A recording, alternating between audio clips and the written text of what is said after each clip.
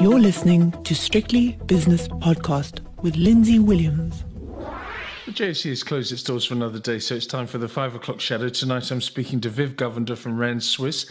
And Viv, look at the one thing that really stands out on my screen is the Rand. It wasn't more than about a week ago that it was 1985. It's now 1885 against the US dollar. This is a massive move, not in the quality of the Turkish lira, of course, but really, really important stuff. I mean, it was oversold. Now is it starting to become overbought, do you think? What's happening there? Well, I mean, remember, we need a bit of perspective on this here. Before that announcement by the American ambassador that we were selling arms to the Russians, we were at 1840, 1830. That was kind of our range. Yes. And then we went to like 1991, I believe, was the high today. So I do think that, if we take away that particular thing, there was a article this weekend in the Times where Fakile Mullah apparently was quoted as saying, or might have said that, the ANC might be re-looking at what's happening with regards to Putin or Russia. And then also we had some reasonably good, current account numbers as well coming out. I think it's the best numbers we've had since 2011, I believe. And I think also we look at, we discussed as well, load shedding also looking a bit better at the moment. The fact of the matter is that right now we have no load shedding in the day, only in the evenings, and it's level 3. It used to be for the last few months, it was 4 in the day and 6 in the afternoon, in the evening. So combine all those things together, and I think that, the run may be in for a slightly, I wouldn't quite call it a purple patch, but a slightly calmer period. So what's the story behind load shedding? What suddenly changed in the last few days? You've gone from, 6 to 8 to 12 hours a day during the day and at all times of the day, in fact, and now just at night time when it's obviously still a little bit intrusive, but less impactful. What's happened? Apparently, and this is a pattern that we should have noticed, right, is that at this time of the year,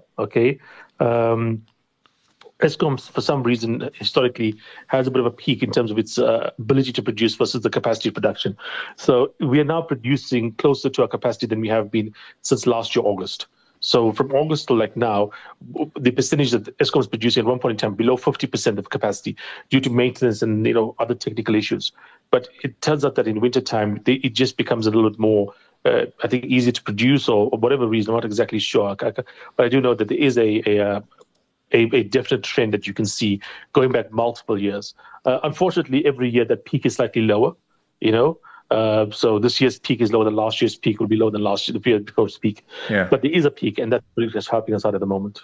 Okay, well, long may it continue. Anyway, the Rand, as we speak, 1886. I'll come to the numbers in a moment. A couple of stories on the Stock Exchange News Service today. Viv, I don't know if you've had time to look at individual stocks, but Bidvest came out with a trading update. South African stock, of course, up 1.25%. MC Group, I looked at the price there. I haven't looked at the price for ages. Down 5% after its own trading update, and it's 94 Rand a share from what I can see. Now, Canal Plus must be saying, they're obviously not a trading organisation, but Canal Plus has been a major buyer of the stock and a significant minority shareholder, must be thinking to themselves, well, we were loading up at 110, 115, 120, etc. They can't be very happy with this. It's horrible performance they've had. Yeah, look, I mean, it is I quite frankly, I'm a bit nervous about anything to do with entertainment. Right now it's such a red or third rail kind of thing. Look at Disney and the difficulty it's having. And Disney is tries to be as mainstream. You don't exactly think of Disney as being the most controversial thing out there, but it's hit a lot of of really third rail kind of topics in the last little while. You've had the same thing happening with Netflix. You also have the emergence of things like AI, and it's just a very different kind of thing out there. Quite frankly, my favorite streaming service, and I think the one I think is the best and the most likely to succeed going forward, is YouTube. YouTube basically advertising does more revenue than Netflix. Not the paid YouTube, the YouTube advertising part does more revenue than Netflix. That's how powerful YouTube is. That's extraordinary. And YouTube, and YouTube basically, the model is we don't pay up front. We pay you when you make us money. You know what I mean? when Netflix has to go out and get Stranger Things or all those different kind of programs out there, or Amazon Prime goes and does the Lord of the Rings or whatnot, YouTube basically sits back and lets its people go. Look, it is facing a bit of competition. You saw what happened this week or last week, where they've come out and let you basically discuss more controversial topics that used to get you kicked off before. I mean, they are facing things from Rumble and so on.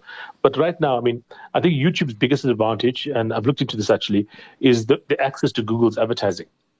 Now, Google has that advertising kind of like part of it. Yeah. YouTube, basically, by being part of Google, is like the only one of these big streaming services that has access to that massive advertising arm. So if you want to place adverts on YouTube, it's you go through the same Google kind of thing, the process they have that makes them the go-to place for online advertising, both in terms of search and now, of course, in terms of video as well. So yeah, I prefer that. Anything to do with scripted, anything to do with that's not sport related, which I think multitrust is more sport related than anything else, I'm very nervous about. I think that the current environment with the fragmentation and the stuff happening out there and the competition coming through, very difficult to be a streaming service, I think, in this environment, or any kind of entertainment thing. I use YouTube every single day, and at night sometimes I put my smart speaker on and sometimes listen to music to help me go to sleep. Okay, and then I get irritated when there's commercials coming on, advertisements coming on. Can I get to a YouTube service where it eliminates the ads, but I actually pay for the YouTube service? Has it gone subscription based as well? I'm sorry, I'm not as clever as you about this sort of matter.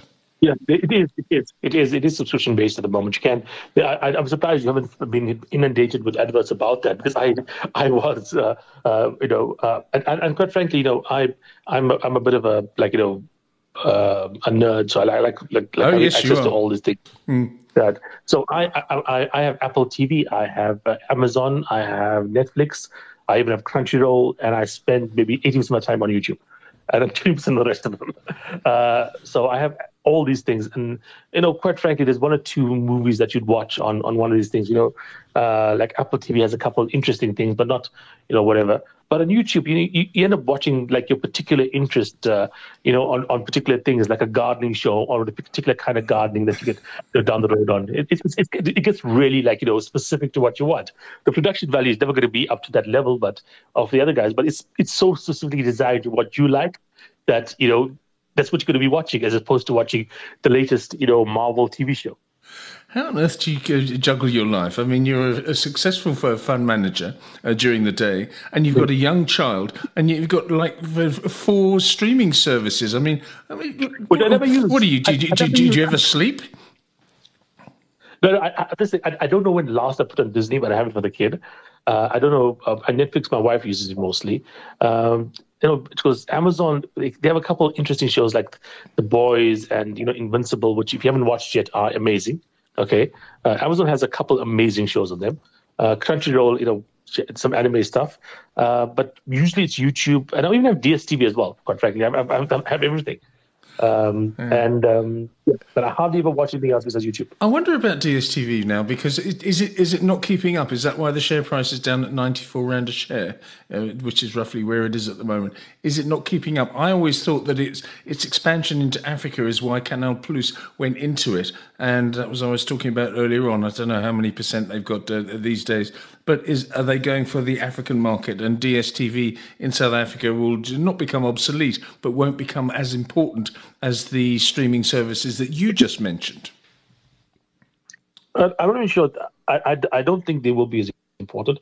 And also, I mean, if you look at it, I mean, it's not even a fair competition. Forget about YouTube and its gigantic advantage. Amazon doesn't even care if you basically watch the shows. They have the shows as an add-on to Prime, and they make, I think, a couple $1,000 extra for everybody that has Prime, versus the normal person, because people that have Prime automatically just basically buy from Amazon because it's free delivery. Yeah. And Disney is able to milk IP for decades. Netflix has a hit show. I mean, when last did anyone talk to you about Tiger King? You know what I mean? It's an old from 3-4 years ago. Whereas Disney is making money off characters created 60, 70, 80, 90 years ago.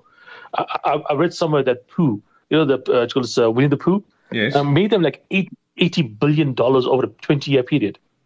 $80 billion. You know what I mean? That is huge amounts of money, and this is and they don't just make it from the advertising, sorry, from the content. They make it from the merchandising and from the theme parks and from all the associated thing around it.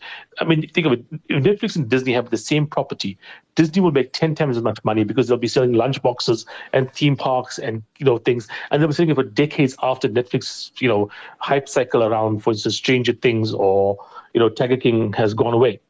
You know what I mean? And there's still kids out there. My daughter loves our children's Moana. I don't know when Moana came out, many years before she was born. But she loves Moana, and then she gets Moana like T-shirts and stuff like that there. And Disney makes money off it all the time. You go back and you see what income stream is Netflix going to get off Stranger Things. I don't think it's going to be that great. I don't know. I never watched it. I don't like this science fiction fantasy stuff. My life is enough of a fantasy without watching that sort of a thing.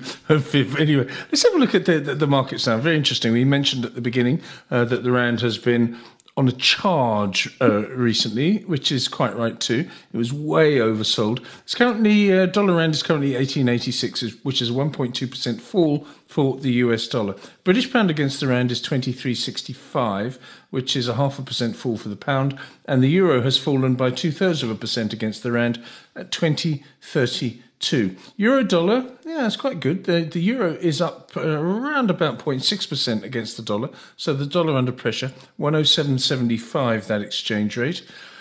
Gold price on the back of that is $25 an ounce better at 19.68, and the platinum price going the other way, down $10 to 10.18, and palladium also going down $23 an ounce to 13.75.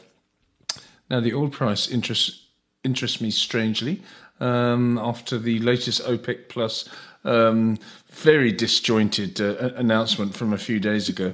$76.52 now for Brent crude oil, down 0.6%, and West Texas crude is 1% weaker at $71.80. We'll talk about that in a moment. What else have we got here? Natural gas prices down 1%, coal prices down 2.4%, steel up 1.8%, iron ore hovering around $109 per tonne. Okay, the South African 10-year bond yield, obviously with the stronger rand doing better, 10.83%, and that's a 10 basis point fall for the yield there. The US 10-year yield is 3.74%, which is down around about 5 basis points. S&P 500, it's had a pretty good time recently. It was hovering around 4,300 plus yesterday. Today it's 42.87, which is a 0.3% gain. Bitcoin after Coinbase and Binance, whatever it's called, stabilizing 26,665 up 0.8%. And what else have we got? No, that's about it. So markets in that Northern Hemisphere summer mode, I think, Viv. Yeah, but you also understand that if you look at the S&P 500 and stuff, you think, okay, this market's coming up and so on. 90+% of the movement comes from the AI stocks, or the AI link kind of stocks. You're talking about the Nvidias, Microsoft, Google's, Facebook's, those guys here. 90+% of that improvement is coming from that.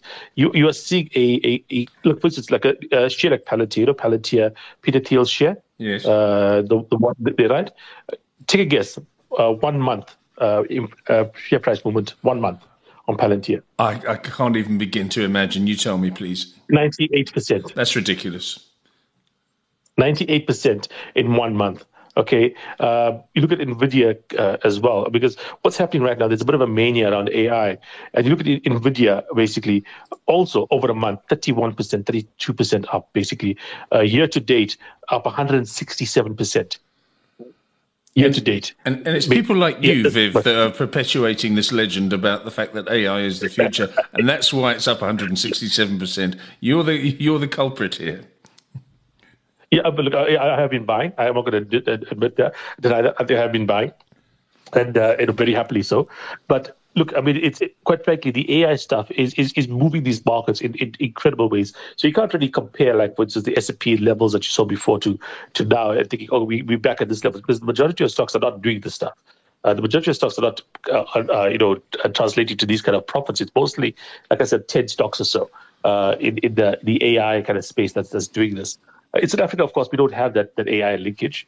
We have the China linkage, and we have some of the SA Inc. linkages. Those are not, of course, big as well. But yeah, you have to take into account that the kind of market that the Americans are dealing with and what's happening in that market has very little real fundamental linkage with what's happening in South Africa at the moment. I mean, nothing in South Africa deals with AI, quite frankly, besides maybe Tasmus. There's a few bits of good news today. You're talking about load shedding only at night time when it's less intrusive, as I said. But you've also got South African manufacturing output up 3.4% year on year in the month of April. South African current account deficit narrows in the first quarter. So suddenly, lots of good news. And I'm seeing bargain hunting. I mean, let's have a look at the top 5 stocks on the JSE today on my screen. And I'll look at 4 of them, actually. Pick and Pay up 5.1%. Horribly beaten up stock historically, but doing well today, and it was yesterday as well. Resilient up 3.2%, Woolies up 2.7%, another retailer, and another retailer that has been out of favour recently, Spar, up 2.6%. There's bargain hunting, Viv. Are you hunting bargains in South Africa?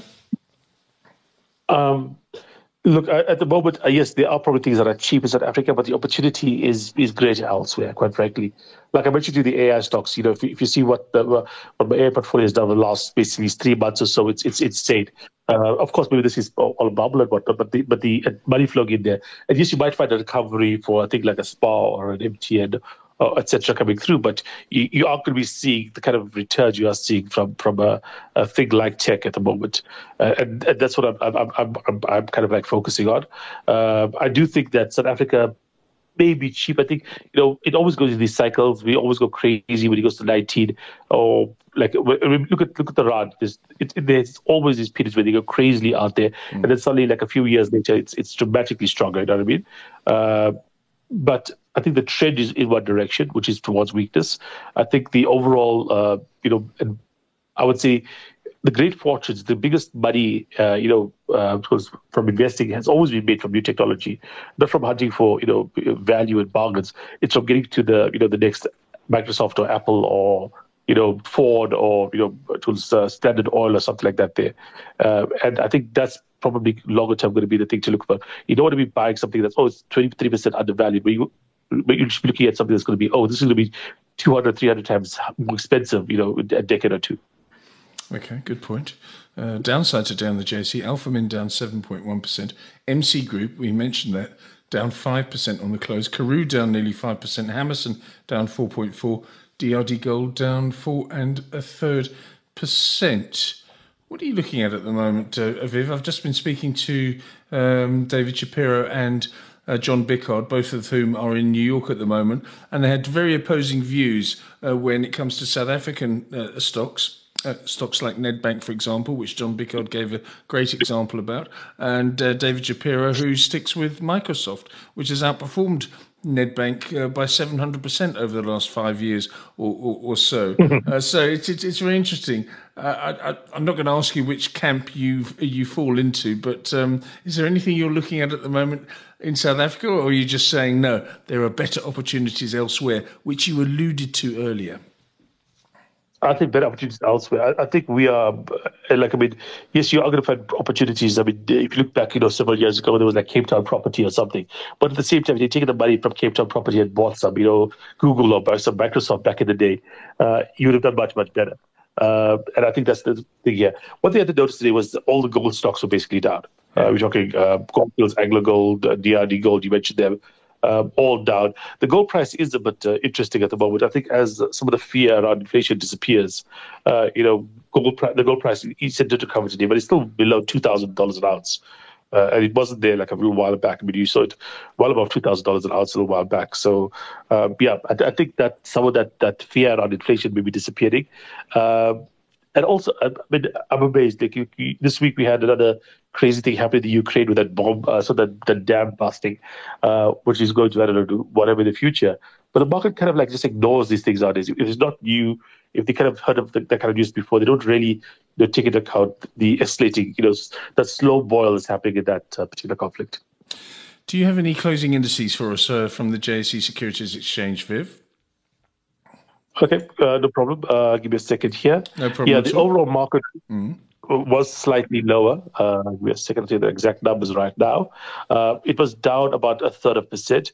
We saw the resource sector being hurt quite badly, down 1.6%, of course, with the currency the way it is. And of course, the inverse of that will be financials, which is up 1.2%. Financials do benefit when we have a uncertainty. And industrials were down about 1/3%. We mentioned the rod, basically sitting at about 1887. And that's about it. I do think that there's a bit more confidence coming to South Africa right now this week than it was last week. I think at the end of last week, we were very nervous, but I thought it could be better. Okay, well, let's hope it continues. For how long it continues, I don't know, but let's take it while we can. Viv, thank you very much for your analysis, as always. Viv Govender is from Rand Swiss in Johannesburg, and that was the 5 o'clock shadow. The views and opinions expressed in these podcasts are those of Lindsay Williams and various contributors and do not reflect the policy, position or opinion of any other agency, organisation, employer or company associated with strictlybusinesspodcast.com. Assumptions made on the analyses are not reflective of the position of any other entity other than the speaker or the author. And since we are critically thinking human beings, these views are always subject to change, revision and rethinking at any time. Please do not hold us to them in perpetuity.